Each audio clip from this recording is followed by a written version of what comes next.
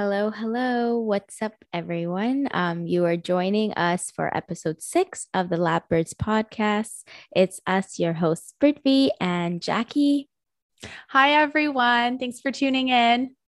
I hope everyone's well. So I thought before we get started with our episode, um, how are you doing, Jackie? How is everything going? How is grad school treating you? Grad school, to be honest, has been a bit busy and hectic for me because I've been applying for a grant with my supervisor. So it's been a really good learning experience, but also, sorry, my dog just barked. That is okay. But yeah, also very, very hectic and busy. But now that that's done, I feel like a bit of a weight lifted off of my shoulders, and now I can start focusing on some other things. Yeah, definitely. The grant writing process can be very, very, um, strenuous. So totally understand you. I hope you get to relax for a bit. I hope so Before too. Yeah, for sure. And I'm fingers crossed you get the grant. Yes, fingers definitely crossed. What about you, Bridvi? How has grad school been treating you this past month? Yeah, I think I'm on the same page with you there. I've had a lot of things going on. I think my mind's been sort of divided, between doing my research and, kickstarting another project, which has been really interesting and fun for sure. I'm in the stage of my research, which is more has to do with a lot of creative outputs.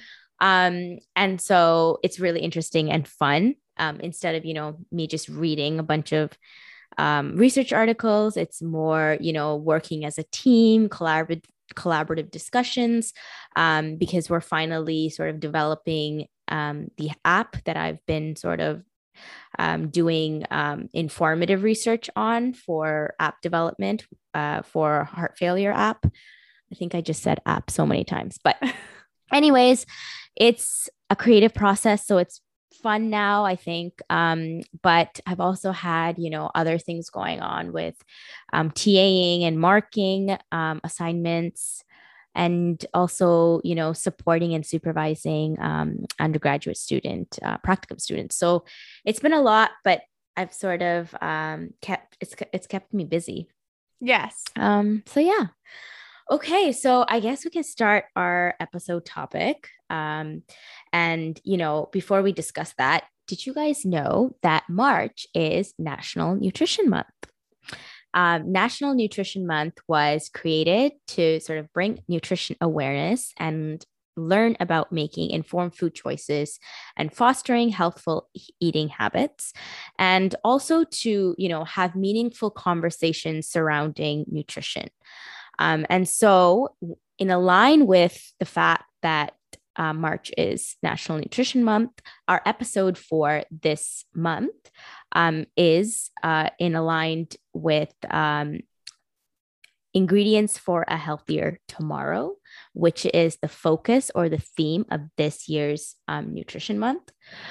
So we're focusing on, food insecurity specifically for this episode, but the theme itself for nutrition month is to have, conversations surrounding food insecurity, food literacy, sustainable food choices, as well as nutrition care and prevention. So, in celebration of this month, we thought, we're going to be talking specifically about food insecurity, what it is, the different types of food insecurity, its epidemiology, how it's an intersectional issue, the health impacts of food insecurity, and also some solutions to food insecurity. And also later in the episode, we sit down with our guest, Tara Hatangadi, and discuss the past research she has done in this area, specifically looking at food insecurity among university students. I think this will be a very interesting and informative episode, especially to those who might not be aware of what food insecurity is and some of its implications. I think we can get started with our episode. Yeah, me too. And I'm really excited about Nutrition Month and just taking the time for us both. Bridby and I got to learn more about a topic that isn't really a focus of our research, but that impacts so many different people and is really important, I think, if you're doing nutrition research. To consider how food insecurity can impact the populations that you're studying. For sure. So let's dive into what food insecurity is.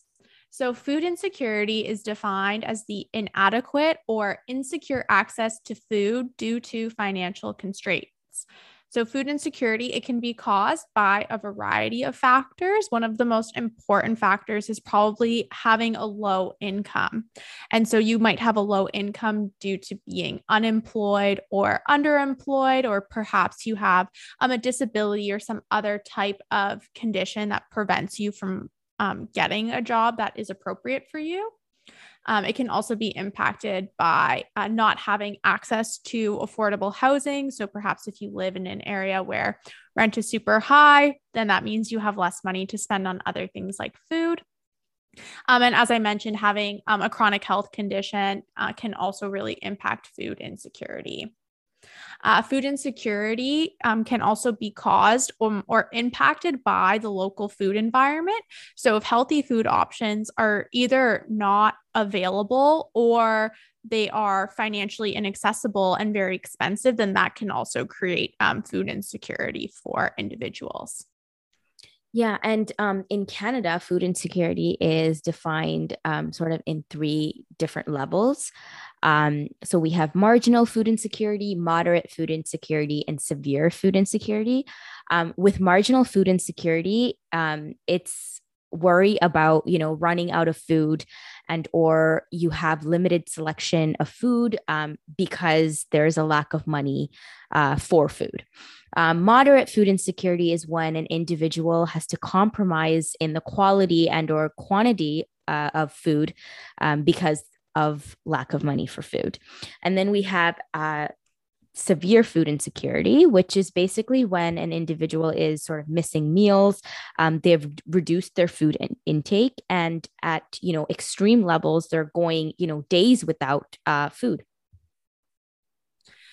Yeah. And in contrast to food insecurity, I think it's important to define what food security is. So that way, you have an idea of what the other side of the coin is. So, in the research context, food security refers to having continual access in physical, social, and economic ways to adequate, safe, high quality, nutritious foods that meet your food preferences and needs for a healthy life. And so, as Bridby mentioned, there's all these different levels of food insecurity.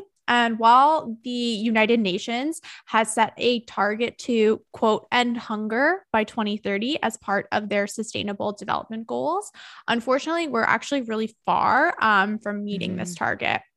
So right now, an estimated 25% of people across the globe experience some form of food insecurity, with about 9% of people experiencing severe food insecurity, where they are perhaps missing meals, have a reduced food intake, and are maybe going some days without food. Yeah, and this high, prevalence of food insecurity, leads to undernourishment with about 8.9% of the global population, which is about 663 million of individuals who are not eating enough food to meet their energy requirements and needs. Yeah. So in children, this undernourishment can have really severe long-term health consequences. So about 22% of children under 5 across the globe are stunted, meaning that they are significantly shorter for their age compared to the average. And this is usually a consequence of continually having poor nutrition or experiencing food insecurity, and can also be caused by repeated infections. And if we're looking at, within Canada, in 2020, 1 in 10 households were reported to experience food insecurity. The majority of these households did experience moderate food insecurity, where it was reduced in quality and quantity of food because of a lack of money, while 3% experienced severe food insecurity, where they're actually missing meals and in extreme cases going days without food. So I think when we're talking about food insecurity, it's good to bring in intersectionality, because food insecurity is an intersectional issue. And what I mean by, intersectionality is how, different systems of oppression interact, and how social and political identities of an individual can actually combine and cause different types and degrees of discrimination or oppression, as well as privilege. So when we talk about, food insecurity being an intersectional issue, we mean that it's sort of interconnected with, gender, income, race, poverty, and, access to resources. Yeah, it's really striking when you look at the statistics on food insecurity to see how groups that are marginalized are much more likely to be impacted by food insecurity. So starting with a few of the factors that you listed, gender and income really impact food insecurity. So households that have children that are led by a lone female parent, so a single mom. These households are especially vulnerable to food insecurity, with 1/3 of these households being food insecure. In terms of income in Canada, food insecurity has a very strong relationship to income, where the risk of food insecurity increases as a household's income decreases. And this is reflective of not just a household's monthly income, but also assets and resources that a household may have, like owning property. It has been found that changes to your income can have a high impact on individuals who are at risk of food insecurity. And multiple studies have shown that if you own a home, you are less likely to be at risk for food insecurity than if you are renting. This is dependent on the value of the home you own. So basically, how big that asset is, but it is an asset that you can draw on at times of financial need to cover bills and pay for your groceries. And I think it's really interesting to see how food insecurity intersects with income, especially owning versus renting a property, because right now in Canada, the housing market has gone up exponentially. I don't know the exact numbers, but people are overbidding on houses by hundreds of thousands of dollars over the asking price. So it's really, for me as someone who rents, it's kind of scary to think about that. Yeah, I was thinking the same thing. I was thinking it's interesting to see, like, the climate that we're in right now, how that is impacting, food insecurity with the housing markets and, buying versus renting. Yeah. And, in addition to income and gender as well, if we look at race and food insecurity, the prevalence of food insecurity differs, by racial and cultural groups. So in Canada, Indigenous or Black households reported the highest rates of food insecurity, almost 2 to 3 times, higher compared to white households. It's important to, acknowledge here that these consequences are really have relation to, Canada's history of colonialism and also systemic racism. So in talking about, gender, income, race, and food insecurity, you can kind of see how food insecurity can be a complex issue with several, interacting components. This sort of emphasizes the need for, like, a comprehensive solution for insecurity that take into account, various other factors that influence food insecurity, like what we just talked about in terms of income, race, and gender. Yeah, when we talk about food insecurity and how it intersects with other issues, I also think it's important to remember that food insecurity isn't just about hunger. Food insecurity can also have really severe impacts on our health, and it can impact our health in a multitude of ways. So, one way that food insecurity impacts our health is through our diet. So, those who are experiencing food insecurities are more likely to have nutrient inadequacies. So, they might, be deficient in certain vitamins or minerals that are important to their health. And they often have an overall poorer quality of diet.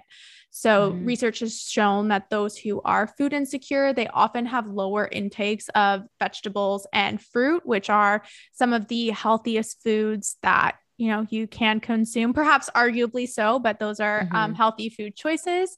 And yeah, there's a low intake of those types of foods for those who are food insecure. Beyond these nutritional outcomes, though, which are perhaps obvious when we think about someone who's food insecure, there are Yeah. also a lot of negative impacts on our physical and mental health.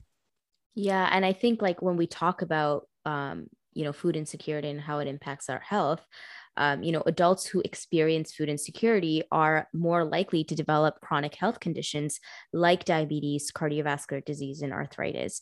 Many of these conditions are, the leading causes of morbidity and mortality. Mm-hmm. So, the relationship between, food insecurity and chronic illnesses can be further complicated by the fact that adults with mobility issues are more likely to be food insecure compared to those who do not have mobility issues. Likely that if you do have mobility issues, it may be harder for you to access points of where you can, get food. Mm-hmm. Or even some sort of those social assistance to get food. In terms of food insecurity, it also makes it difficult for individuals to manage their chronic conditions, and can, many individuals might also forego their treatment because of high costs. And another interesting thing to think about is that many chronic illnesses, some of the precipitating factors can be related to diet. So, a lot of chronic illnesses can be managed or improved by dietary changes, which can be difficult to adhere to if you are, experiencing food insecurity. Yeah, when I was doing research for this episode, the first kind of diet that I thought of to help manage chronic diseases was the DASH diet. So, the Mm-hmm. dietary approaches to stop hypertension diet. And this is a very well researched diet for those who are living with hypertension or are at risk of developing hypertension that is scientifically proven to help reduce your blood pressure. But Mm-hmm. this diet requires individuals to eat foods that are rich in potassium, calcium, and magnesium, and low in saturated fat and sodium. So, this means that if you're following the DASH diet, your diet is likely full of plenty of vegetables and fruits and lean meats and fish, which are some of the most expensive items at the grocery store. And these items are likely inaccessible to those with food insecurity. So, someone who Yeah. is diagnosed with hypertension and is food insecure, it's just an extra barrier to them to help Mm-hmm. actualize their health and take care of themselves when they can't afford these For things. sure. Yeah. And when you just mentioned that, I was thinking about my research Mm-hmm. with developing this app for supporting dietary education for heart failure management. I'm just thinking back to, we're delivering dietary education and, enforcing healthy eating principles in this app. But while we are developing these apps, these are things that we're thinking about. We're thinking about, individuals' access to foods. And some people, some individuals don't have access to all of the, eating plenty of vegetables and fruits, lean meats. As Jackie said, they are some of the most expensive grocery items. But, when we're thinking about it, at least we'll be able to, when we're making interventions for public health, it's always good to think about access and affordability of foods. Mm-hmm. So in terms of, my app, there are points in the app where we're thinking about realistic, dietary education. Some people might only have access to the TV dinners that they eat. And so what can we do in that situation so that they make the best choice, even if it's the TV dinners, maybe the ones with reduced sodium or, so I think that it's just like it made me think about even when I'm doing my work, how I have to have this in the back of my head and Yeah. how And I I, should. I think Mhm. that's really important because I think that sometimes when dietary advice doesn't consider those things, then people Mhm. just ignore it For entirely. But sure. if they can tell that it's been tailored to at least like consider their needs, like if you, Mhm. say you can choose frozen and canned vegetables and fruits, like it doesn't have to be fresh, like those are more Yeah. affordable options typically compared to fresh vegetables and fruits, then at least you're Yeah. trying And to. and also, providing realistic ways. So let's say that these individuals can only buy canned fruits and vegetables. Mhm. Then maybe, I'm thinking about sodium here because that's what, the main dietary recommendation is for cardiovascular disease to limit sodium intake. But, if you have to choose canned foods, then how can you cook with that, or how can you make it so that you are not limiting your sodium intake? So washing canned products is one way. Mhm. So I think in all, I just started to connect how we're sort of thinking about these things as we um, build, interventions for the population. Yeah. In talking about food insecurity and health, we have to bring up its strong correlation with mental health. So, food insecurity is strongly correlated with poor mental health. As the severity of food insecurity increases, the risk of adverse mental health outcomes, including depression, anxiety, or even suicidal thoughts, also increases. And I think this is a really interesting connection between food insecurity and poor mental health. And we'll have more time later in the episode to discuss this with Tara, which is, Mhm. the basis of the research that she has done. Yeah, unfortunately, because food insecurity is so associated with some of these negative health outcomes that we just discussed, it also means that food insecurity is associated with premature mortality. So, those who are food insecure have an average lifespan that is 9 years shorter than those who are food secure. And this is based on like Canadian data. So, comparing food insecure Canadians to Canadians who are food secure. And this relationship, it persists even when we adjust analyses for other social determinants of health, like education. Mm-hmm. So Wow. ultimately, this strong relationship between food insecurity and negative health outcomes, it results in a lot of higher costs for our healthcare systems. Mm-hmm. Healthcare costs are higher for households that are experiencing food insecurity, with the costs increasing as food insecurity increases.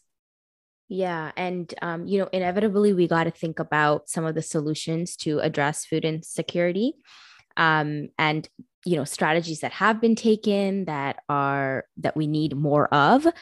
So one of the common strategies we think of as a solution to food insecurity is actually food banks. There are a number of charities, volunteer run organizations. We have soup kitchens and meal programs that provide individuals who may need it with food and groceries for free of charge. This might, be seen as a good solution. And reality, only a small percent of individuals from food insecure households are actually using food banks. So I think this is interesting. The people that really need it the most, only a small percent of them are using it. And a Canadian study conducted in 2019 found that food banks were one of the least common tools used by severely food insecure households. So severely food insecure households. So we're talking about people that are missing meals and even going, many days without food. And this is one of the least common tools that they're using.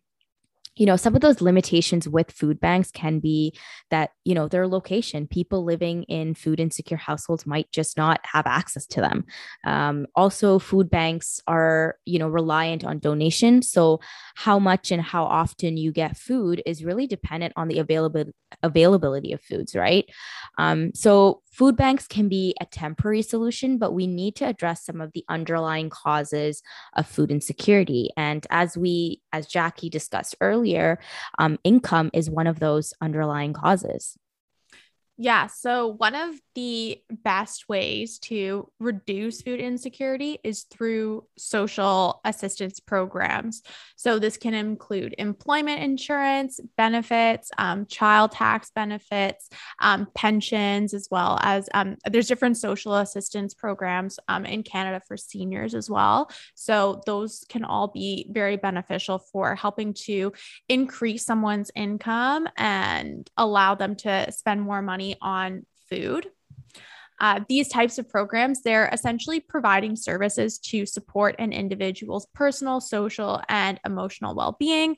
So some of these programs can include, extra income, but it can also include housing, better access to food, healthcare, as well as education.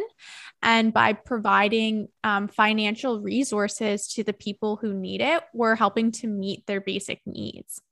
This type of assistance and support, in combination with programs that focus on increasing access to local foods that are high quality, affordable, and culturally appropriate to the communities that live there, can really help to address food insecurity. And also, something interesting to note here is that according to a report published by Statistics Canada in fall of 2020, which was about 6 to 9 months into the COVID-19 pandemic, 1 in 10 Canadians aged 12 or older reported experiencing food insecurity. This was actually less than what was reported in the 2017-2018 national data on household food insecurity, which reported 1 in 8 Canadians experiencing food insecurity. So, during that pandemic or during those months, food insecurity actually decreased. And so a possible explanation for this decrease is that when the pandemic sort of started, there was, multiple pandemic related financial assistance benefits that were implemented by the government. So one example for those living in Canada was the Canada Emergency Response Benefit. And it basically provided it provided financial assistance to those who lost their jobs or they had reduced work hours as a result of the pandemic. There was also a decrease in spending due to the multiple economic shutdowns. So the financial assistance that we got provided by the programs, and also having more of that disposable income from the reduced spending, could have, mitigated food insecurity in households. It would actually be interesting to see what the data from, the next Canadian Community Health Survey will be regarding food insecurity, as, we're now sort of in those later phases of the pandemic, maybe hopefully, reaching post-pandemic conditions, where some of these assistances are, no longer available. So it would be interesting to see what happens or what the state of food insecurity in Canada would be, and also in the world, because the pandemic has impacted all of us in same but also varying levels of way. Yeah, I think it will be really interesting to see what happens now that we're entering these late phases of the pandemic. And perhaps, someone For can do a sure. study where they Mm-hmm. compare food insecurity in Canada, where we had the CERB, the Canadian Emergency Response Benefit, to countries that didn't have those types of Yeah. assistance programs, and how that impacted food insecurity. I'm sure someone's already on that and it's being submitted as a manuscript right now. Yeah, because when CERB came out, I know quite a few people in my social network who commented that it was either more money or about as much money as they were making while they were working. So I think Yeah. CERB really helped to make people feel economically secure in a time Mhm. of so much in economic instability that was going on. But For now that sure. Yeah. program is done and Mhm. inflation and the cost of groceries keep going up. So Yeah, it would be so interesting to see what the conditions are now with regards to food insecurity. Yeah. yeah. So, on an individual level, to kind of wrap things up, one way that you can kind of help your community in addressing food insecurity is that you can donate to these types of organizations that do address food insecurity. You can donate money, or you can also donate non perishable food items, even though these types of supports are not used by everyone experiencing food insecurity. They are Mhm. helpful to those who do use them. For Uh, sure. if you don't have money or extra food to give, if you want, you can volunteer your time to these organizations. And if you don't have time, money, or other resources, one thing that you can do is spread awareness about food insecurity. And you can advocate for social assistance and programs. So, in Ontario, at least, we have a new election coming up in June. So if you're of voting age and you live in the same province as Bridvie and I, perhaps Mhm. consider voting for a candidate who will advocate for stronger social assistance programs to Yeah, for sure. reduce food insecurity. I hope that, provided some information on what food insecurity is, what food security is, and also some of the impacts of food insecurity. We'll now have Tara on to discuss her grad school experience, as well as her research on food insecurity and mental health in university students. Tara is a public health researcher and health policy advisor. She completed a Bachelor of Health Sciences from the University of Western Ontario and a Master of Health Sciences from Ontario Tech University. During her master's program, Tara's research focused on food insecurity and mental health among university students, which we are going to be finding out more about since that's our topic for today's episode. During her master's, Tara presented her research at several academic conferences, and she also participated in the 3-minute thesis competition where she received the People's Choice Award. Tara's passion for food security and university student mental health has led her to participate in various advocacy projects, including speaking at the Meal Exchange National Food Summit. Since graduating from her master's program, she has also shared her experiences using focus group interviews with incoming graduate students and mentored 4 consecutive cohorts in building skills and capacities to conduct participant interviews. And these were cohorts that Bridvie and I were both very fortunate to be a part of and learn from Tara. Since her master's, Tara has worked in mental health research at 2 academic hospitals and in mental health and addiction services evaluation at a community health agency. Currently, Tara is working at the Ministry of Health, where she makes policy recommendations to effectively allocate provincial health sector resources, advance system efficiency, and improve the health of populations across Ontario. So, with that, thank you so much for joining us today, Tara, on the podcast. Thanks for having me. I'm really excited to be chatting with both of you. One of the themes that we like to explore in our podcast is, grad school life. And Jackie and I have sort of shared our inspiration for doing a master's and then, now a PhD. So what inspired you to pursue your master's degree? Yeah, that's a really good question, Bridvie, and one that I certainly asked myself too before pursuing my master's. So really, in a word, curiosity. I've always been someone with a lot of questions that center around why and how things work. And I think many of those whys and hows are often about big problems that communities and populations face. So for me, pursuing grad school was a way for me to learn how to critically ask questions and to also begin to answer those questions in a robust manner, if you will. So my undergraduate studies were in health sciences, as Jackie mentioned.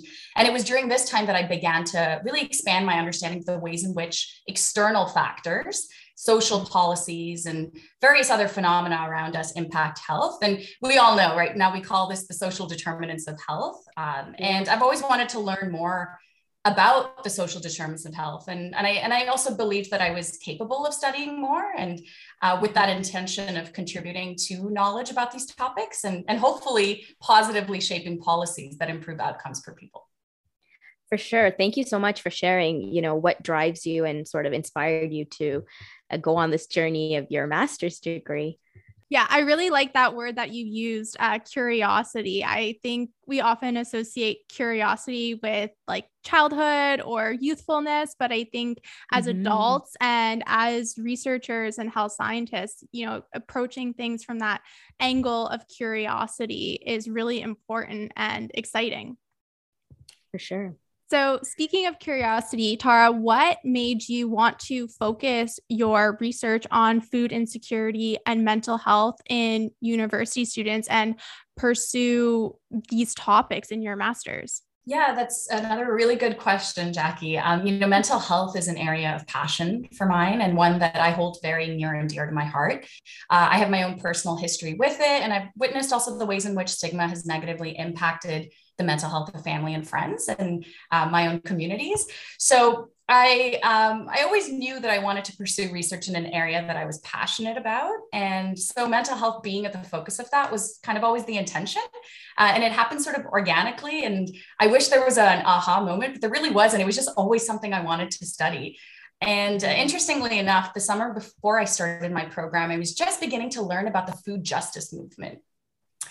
Which emerged out of a growing need to support communities with, accessing enough good quality food in socially acceptable ways, and food that's culturally appropriate as well. And it's a really incredible movement. And just before I started my program, I started to learn about it. So as I learned, this movement was about addressing system-wide issues, right, with access. And these issues range from financial pressures and challenges to geographic barriers and so on. So I was really fortunate to be guided in my learning journey by two extremely thoughtful and knowledgeable advisors. So we talked a little bit about one of them, Dr. Vogel. My other supervisor was Dr. Cote. So each of them had an interest in both mental health and food insecurity. So I was really fortunate to have their support.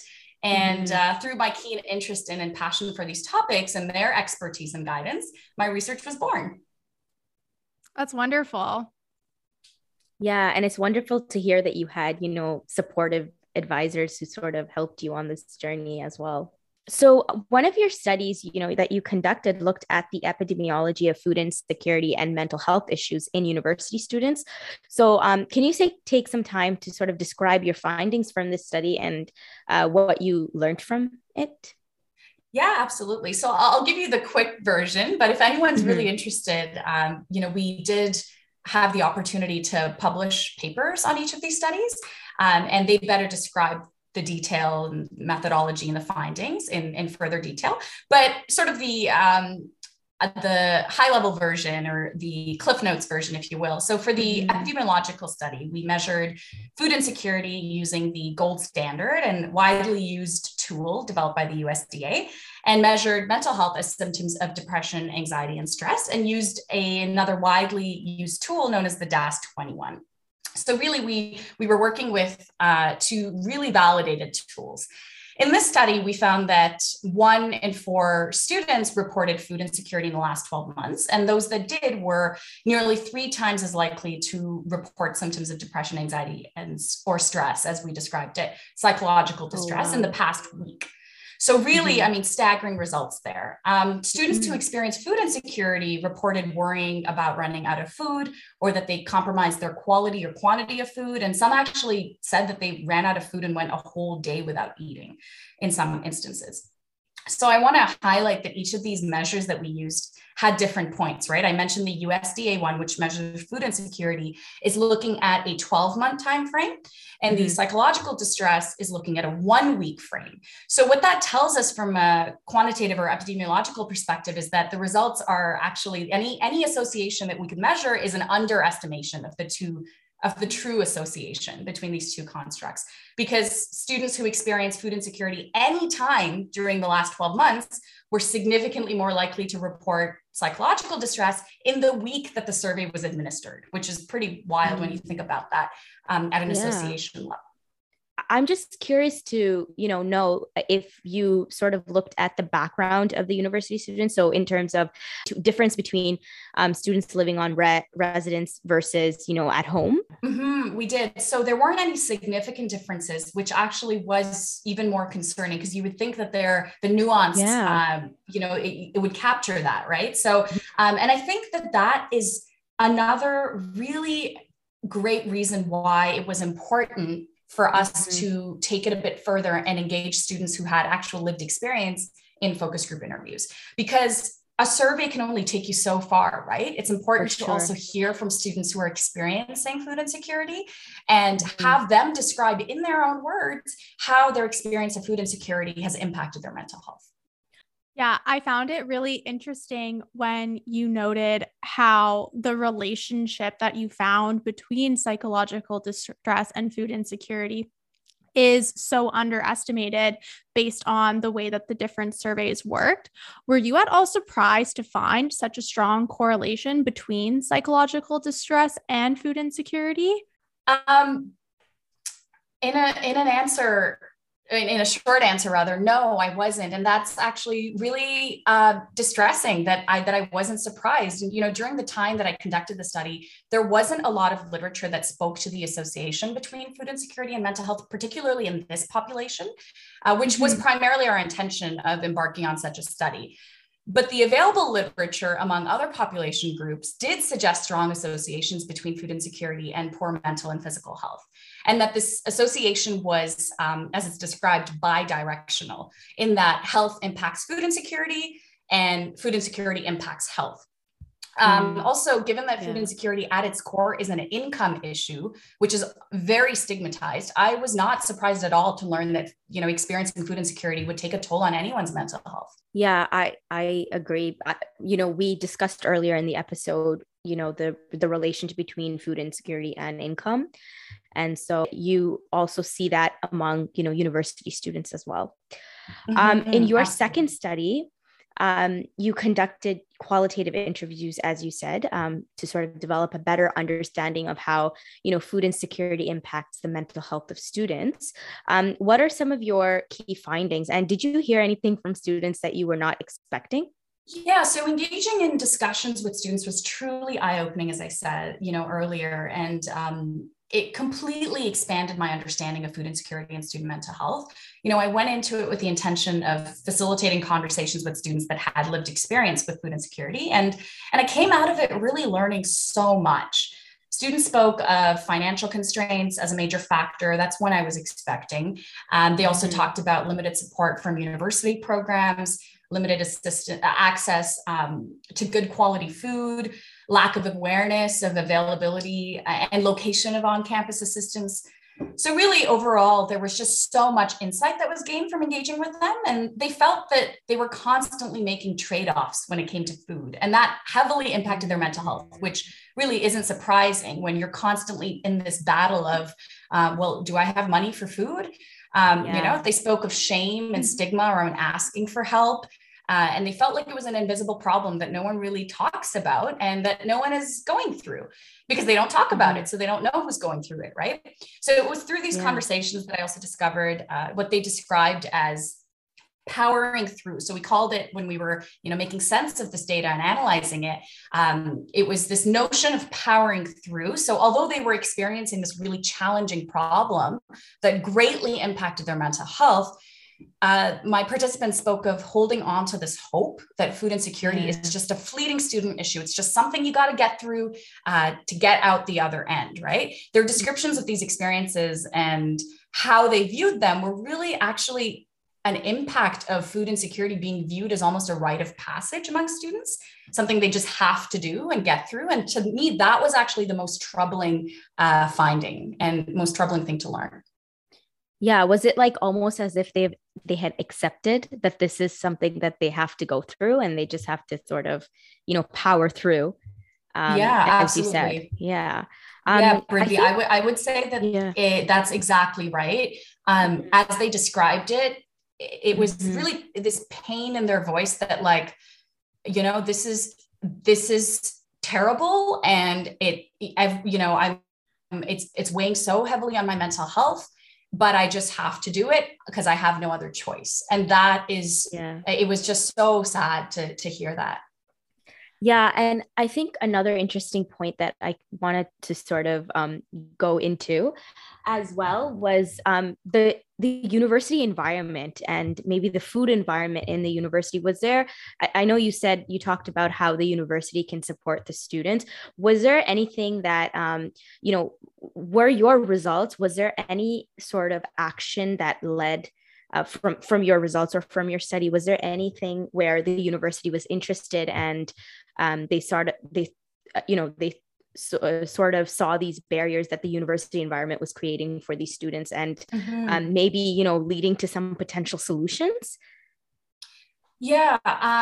So that's the hope, and I think from my perspective, this was something because food insecurity at the time when I did this research, food insecurity among students wasn't widely researched, wasn't a topic, not in Canada anyway, not something that was widely researched, certainly not with the connection to mental health.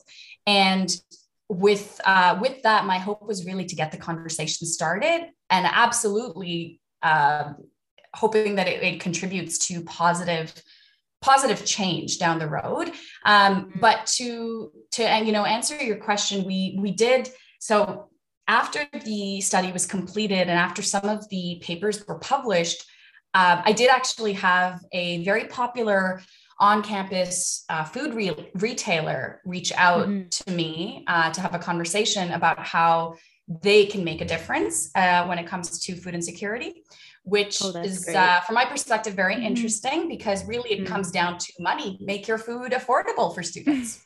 Yeah, that was my answer to them. And to say that to a corporation is interesting because it's not always going to be.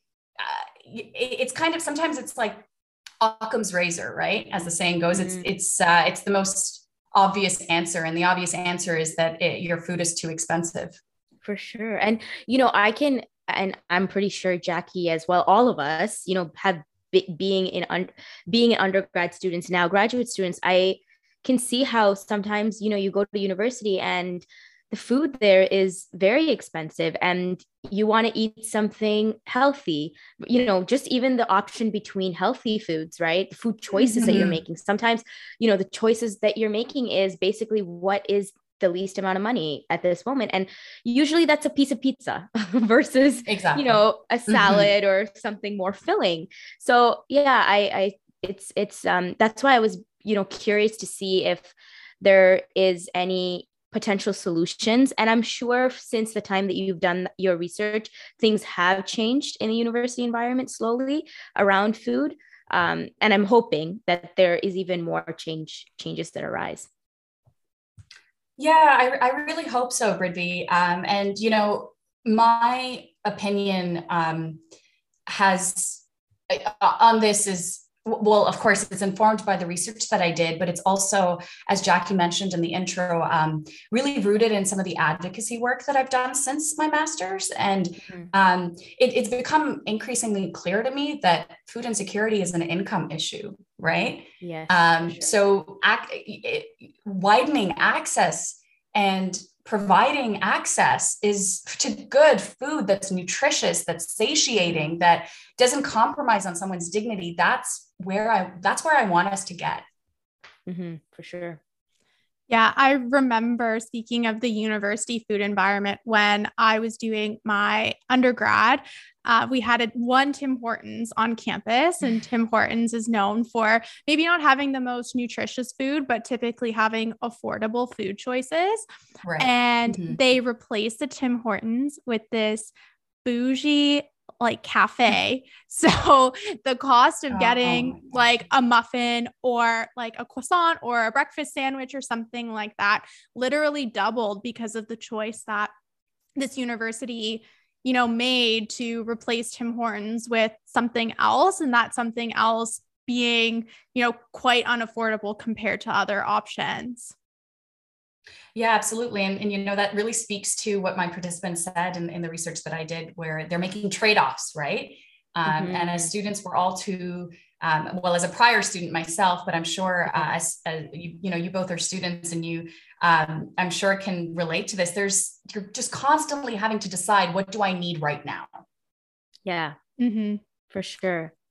Yeah. And when you're studying, often you just want, a coffee and a muffin or a snack, and you want that to be affordable and for you to have good options for you to choose from.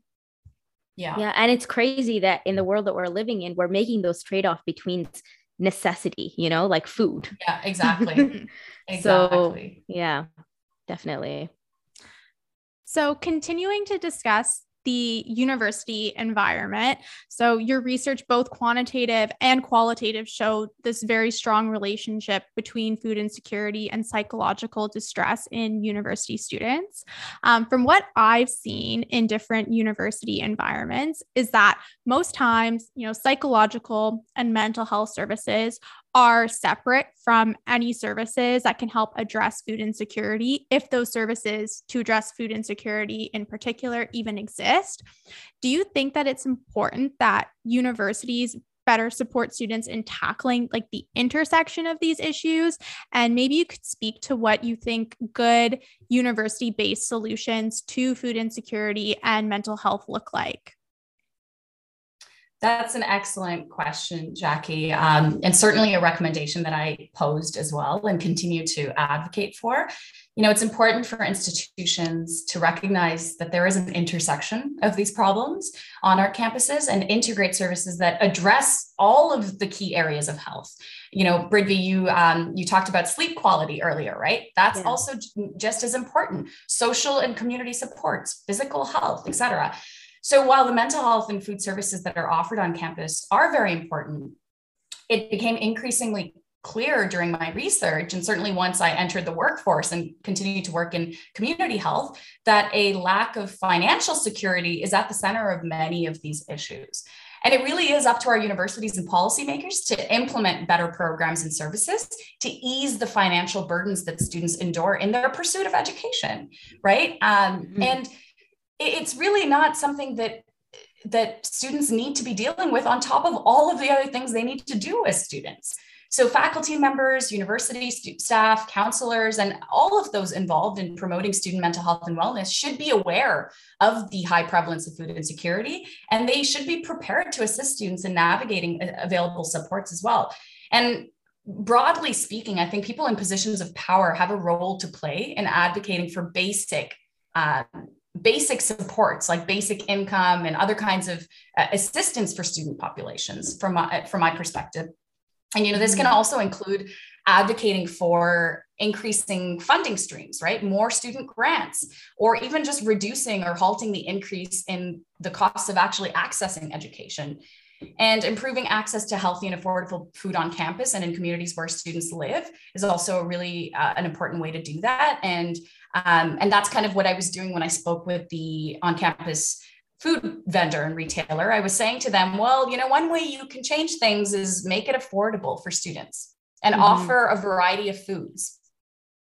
So there is a lot of work that needs to be done. Absolutely. Yeah. Just thinking about the university environment that Bridby and I are in. I think Bridby, you mentioned this earlier, pizza is usually the most affordable option on campus, which is perhaps not the most nutritious. From my own experiences, so I went to Western for my undergrad in 2010, and I started at Ontario Tech for my master's in 2016. So in that time, I did not notice much of a difference with affordable food, which is wild. That's a long time. Why weren't there changes, right? Yeah, for sure.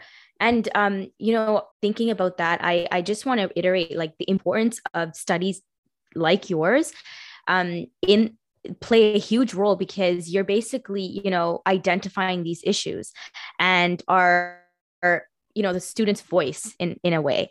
And so I just wanted to, bring, awareness of that studies like this, research like this, that kind of, get you talking to the students and getting them to sort of voice their problems are sort of the first steps into actually implementing change. And so it's so amazing that, even that the vendor that reached out to you, I think that's like a first step, right? Because you were able to talk to them, and it's back, whatever you're saying is backed up by evidence. These are real life issues. These are issues that students in our universities are facing. And so, yeah, I think I just wanted to say that that's, give credit to you as well. And the people that are doing research like this, because I think it's so important and it helps so much in that advocacy stage as well. Thanks so much, Brittany. It really was a team effort. And at the center of that were our participants, right? Because without their participation and their courage to share their stories, we wouldn't know what their experiences are. For them to participate and for them to be so open and vulnerable, because this is a very vulnerable topic. Okay, so I don't mean to bring COVID into this because we have sort of heard enough of the pandemic and we've had enough of the pandemic, but I think I have to bring COVID into this and just talk about, COVID-19, impacts have sort of led to, changes in the number of people experiencing food insecurity in Canada and across the world. And, Jackie and I discussed a Statistic Canada report that was published earlier, talking about how, in that period, in the beginning period of the pandemic, fall 2020, there was actually less number of people experiencing food insecurity compared to the data from the 2017 and 2018 year. And it was talking about, possible explanation for that was the implementation of some of the financial assistance that we've seen come out of the pandemic, like, CERB. And so, and also because of the economics shutdowns, there has been decrease in, spending. And so increase in that disposable income in a household. So the possible explanation is that the the programs that were implemented, in combination with that increase in disposable income has sort of mitigated levels of food insecurity in Canada. So so I guess my question to you is, because of COVID-19 and the changes that we're seeing, if you had, were to conduct your research again in this current context, in this pandemic context, do you think you would yield similar results? And, any key experiences or differences, you might expect? This is a really good question. And I know that, we all talk about the pandemic a lot, but, we do need to talk about it, right? It's at the top of our minds, and we would be remiss not to mention it, especially when we're talking about a very important health and social issue, right? It is a public health issue, food insecurity. So my research was conducted pre-pandemic, so between 2016 and 2018.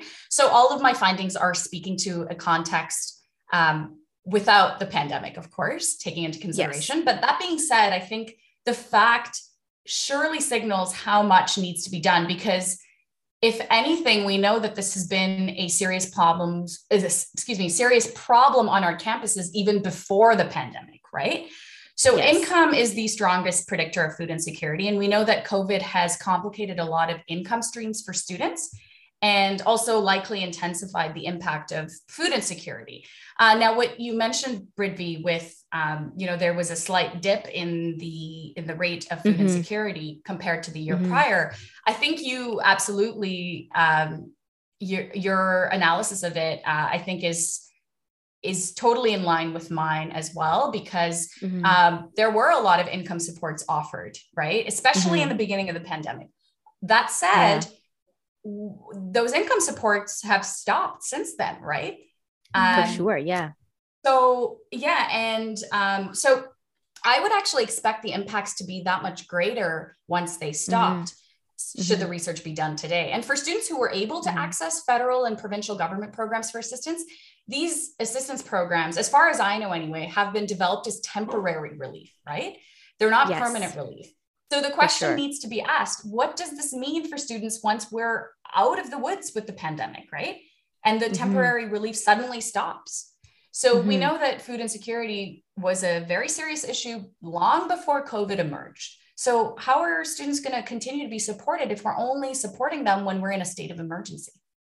For sure. Jackie and I were even saying earlier, it would be interesting to see what the results, the data is now, because we're sort of getting in that post-pandemic stage, or not, maybe Yeah. not post-pandemic, but the end of that pandemic stage. And Yes. also, I think it reinforces the fact that income is the key precipitating factor of food insecurity, because Absolutely. you have the CERB, it was implemented, and you see that dip in food insecurity. So these social assistance programs, they are working, and what they're doing is providing income to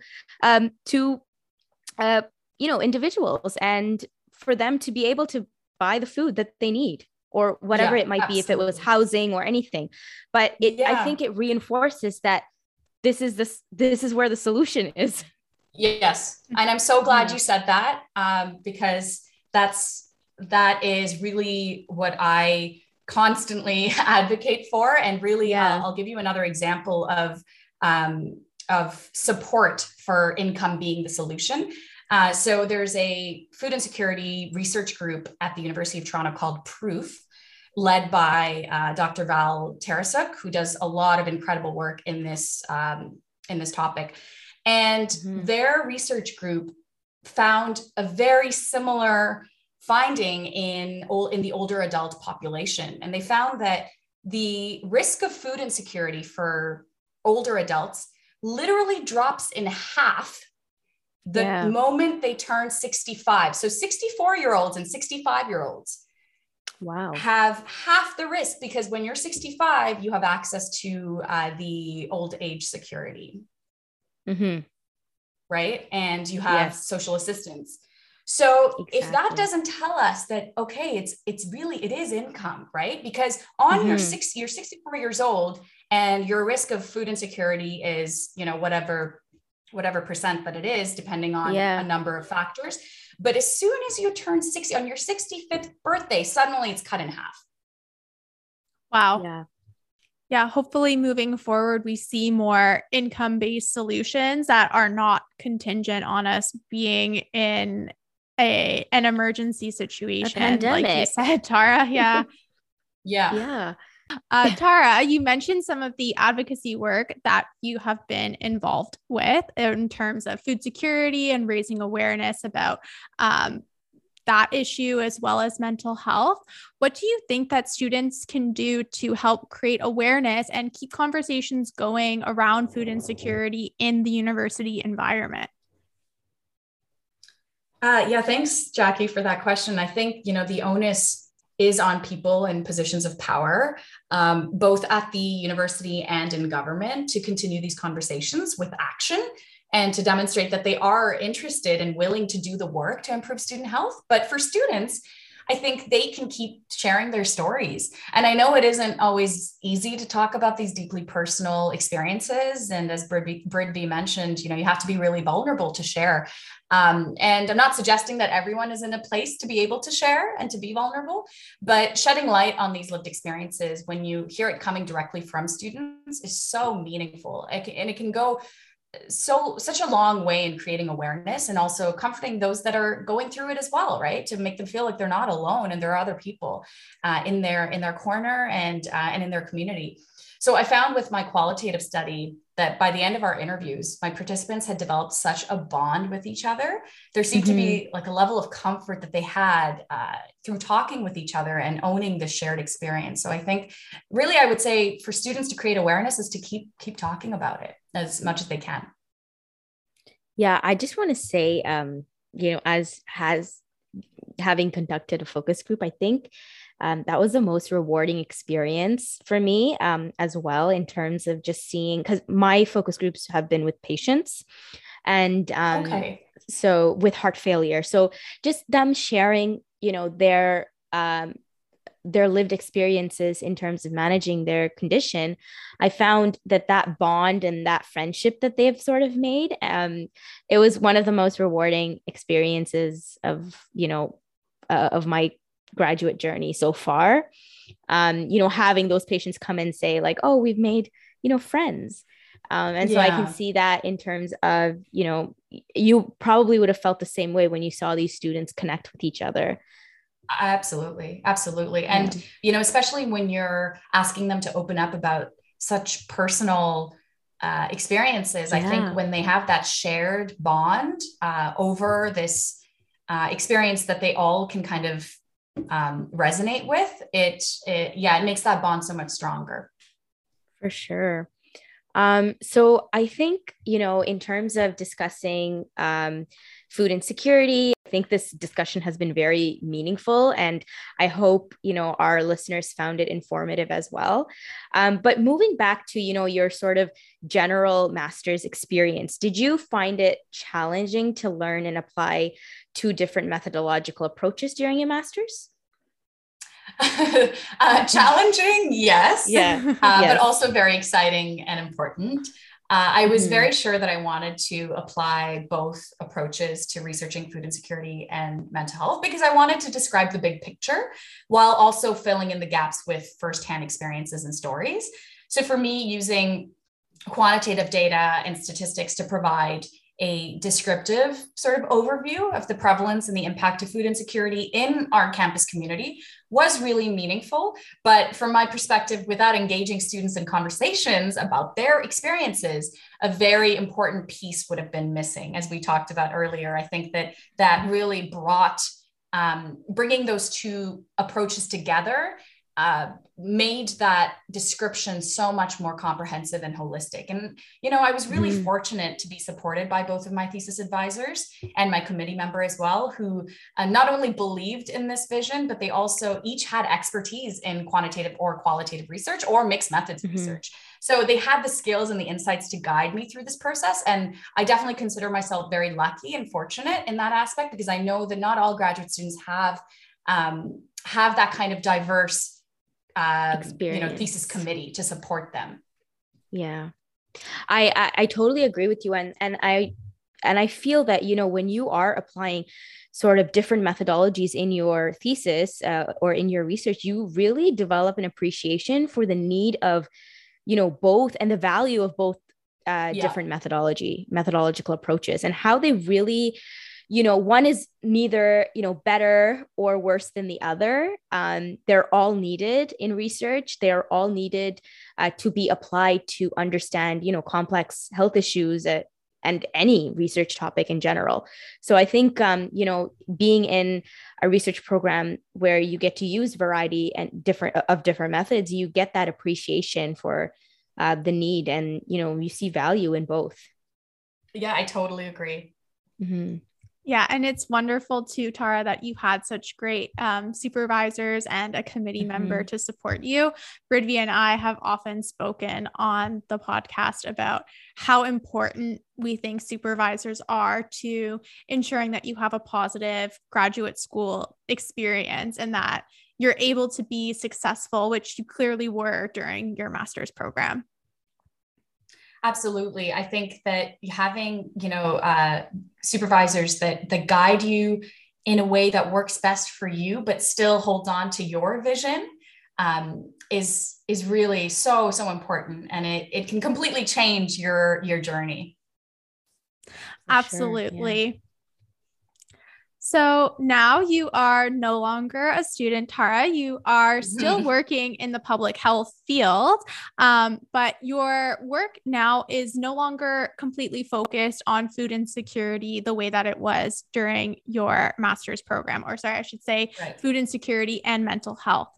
I think a lot of students in graduate school worry about being able to find a job specifically in their area of expertise after graduating, and are often hesitant to branch outside of that, either because they're very passionate about this topic area, or because they don't feel qualified to expand outside of their topic area. So I'm wondering if you have any advice for graduate students who are preparing to enter the working world now that you've been in that world for a few years. Right. Yeah, no, thank you for asking this question. And, my advice to grad students who are worried about their next step is Pretty simple. Keep an open mind. I think it's easy to get pigeonholed into one area of research that you're comfortable and familiar with, or even just really passionate about, and worry that you might not be able to contribute anywhere else.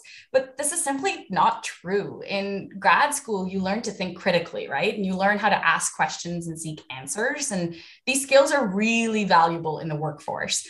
So really, I encourage students to reach out and connect with people who are doing work that looks interesting, even if it's not exactly what they're doing, and ask them how they got there, what they like about what they do, and why they stayed where they're at. And conversations like these will really inspire students and give them ideas of what work they see themselves doing. And actually, just as importantly, and maybe even more importantly, what work they don't see themselves doing. Yes. And especially, as researchers and as scientists and people in the world of academia, at your core, you're a curious person, right? So after a while, you're going to have questions about different topics. So lean on that and go with that. I think don't be afraid of venturing into new territory.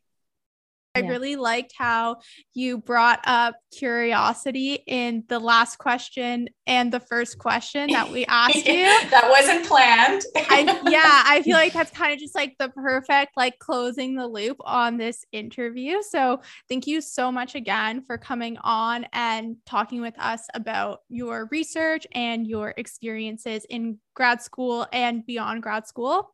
Bridvy and I really appreciate it.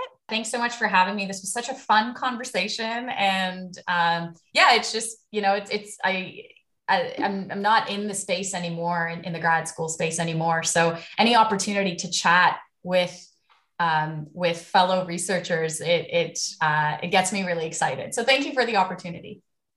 Yeah. And if you're willing to stay on for a little longer, Bridvy and I always end our episode talking about our grad school wins and fails, which are basically a highlight for us, since we do this every month on the podcast. It's our highlight from the past month, as well as something that, didn't go as well, or we want to work on improving from the past month. So if you're willing to join us, we would love if you could share some of your wins and fails, be it personal, from work, or even back from grad school. We would love to hear that from you.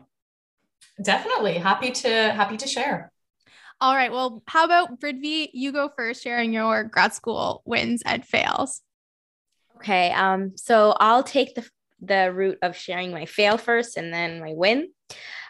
So my fail is that last week I had to do a seminar presentation for grad students. There were some, supervisors as well joining, faculty members.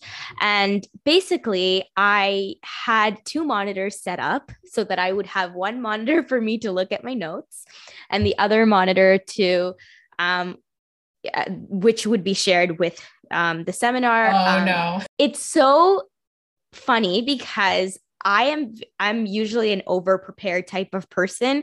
And so I actually did a little test run with Jackie the day before, making sure everything was fine.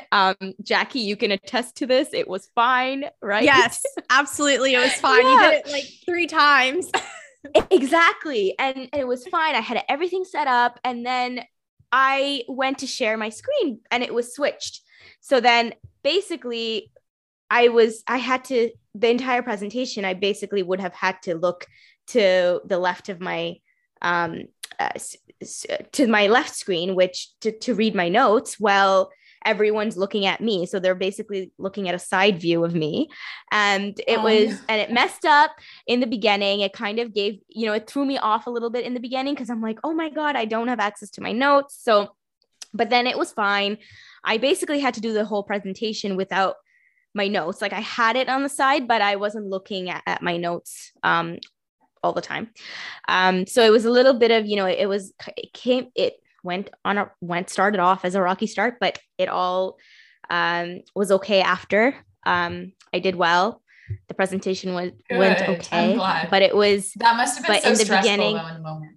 It really threw me off in the beginning, and I had to like sort of recollect myself. And it was like, I think there's like 50 people logged on, and I was like, oh my God, this is not happening to me. But it's okay. I found my way. I'm glad you made it, Yeah, I made it. yeah. And sometimes it's just one of those things, right? Yeah, and it was like the first time I actually had that happen to me. So I was a little bit embarrassed in the beginning, but the funniest thing was, so while I was figuring that out in the beginning, my supervisor logged in and she was like, "Well, Bridvi's figuring that out. I would like to plug her podcast, Jackie and I's podcast."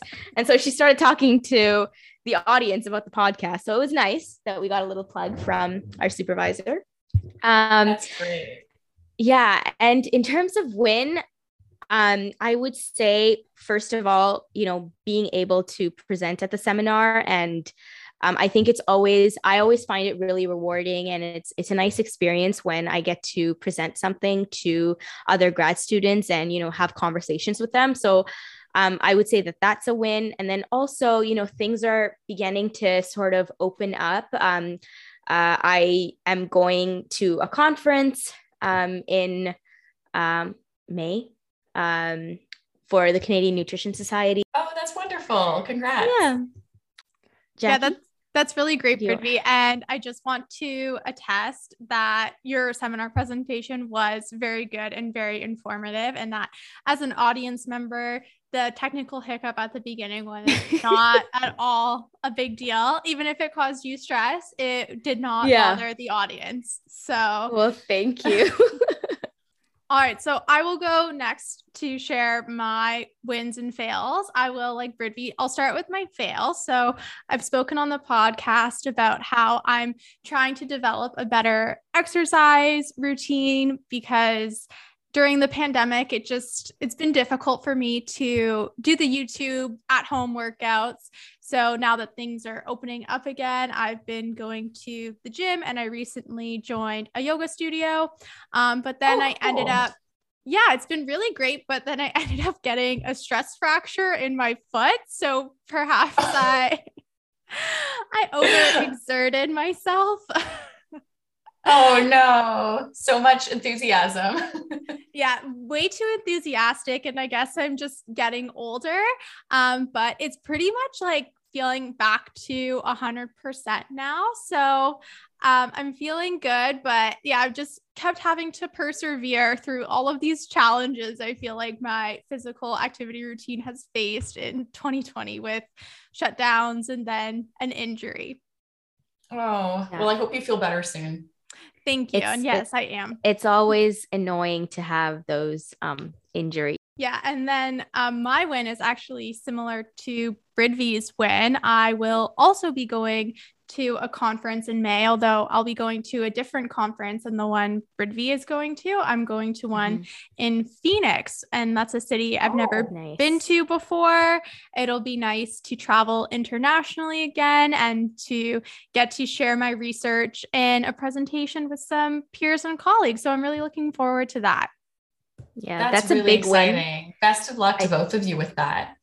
Thank you so much. And I think that's a big win for Jackie and I who, didn't get to travel and go to conferences the past couple of months and 2 years, actually. So yeah, I'm really excited. For sure. Tara? For sure. Yeah. Happy to share my fails and wins. I'll start with a fail as well, just to follow suit. So this fail is it's an interesting one. I don't know if we can call it, well, it is a fail, but it's almost like a fail because of bad luck. So, in one of the storms, the windstorms that we had recently, I've moved into a new space, and within the first week of moving into this new house, the wind in this area was so terrible that there's a beautiful big tree in the front that completely had one branch snap and pull down the hydro line. So we were out of power for a whole week.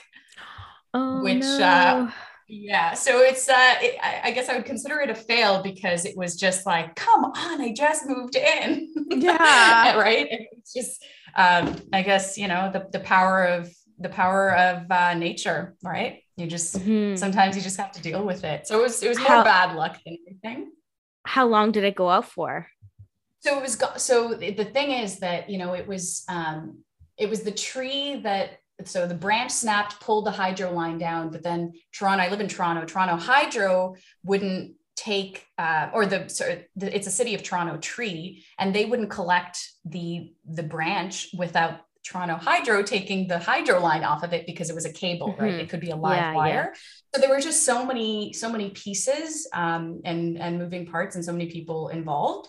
And then we had to get a bunch of things done just to sort this issue out. So luckily, we're very fortunate to have family members close to us. So I could stay, I didn't have to be out of power for a week, because I can't even imagine having to not have power for a week. You can't, right? Everything we do is online now. For sure. Yeah. So that would be let's fail. Let's get to your win. Yeah. So my win, I'm realizing now both of them are very much outside of the work and school space, but that's okay. Maybe I'm mixing things up. So I foster rescued dogs. They come from, usually states in America, but I recently had, so my foster dog right now, she arrived on Saturday from Mexico. So I've been taking care of her, and the win is, well, other than just, having a dog around, which is a win in and of itself. She's also just adjusting so well to life in Canada. So I'm really excited about that. Oh, that's amazing. So... What's her name? Her name is Tecla, which in Spanish means key. Tecla. So and that's the name that she got in the shelter that she was in Mexico. But she's just this like incredible, really playful, but also gentle, just like a bag of sunshine. What breed is she? So she's a mixed breed. So it's hard to tell, but with her ears, they're very characteristic of a German Shepherd, but her size is very small. So she definitely has a bunch of breeds mixed. All right. So with that, thank you for tuning in to another episode of the Lab Birds podcast. And thank you to our guest, Tara, for joining us. Our next episode, we will be talking all about the peer review process and publishing in academic journals. So tune in next month for another episode, and take care.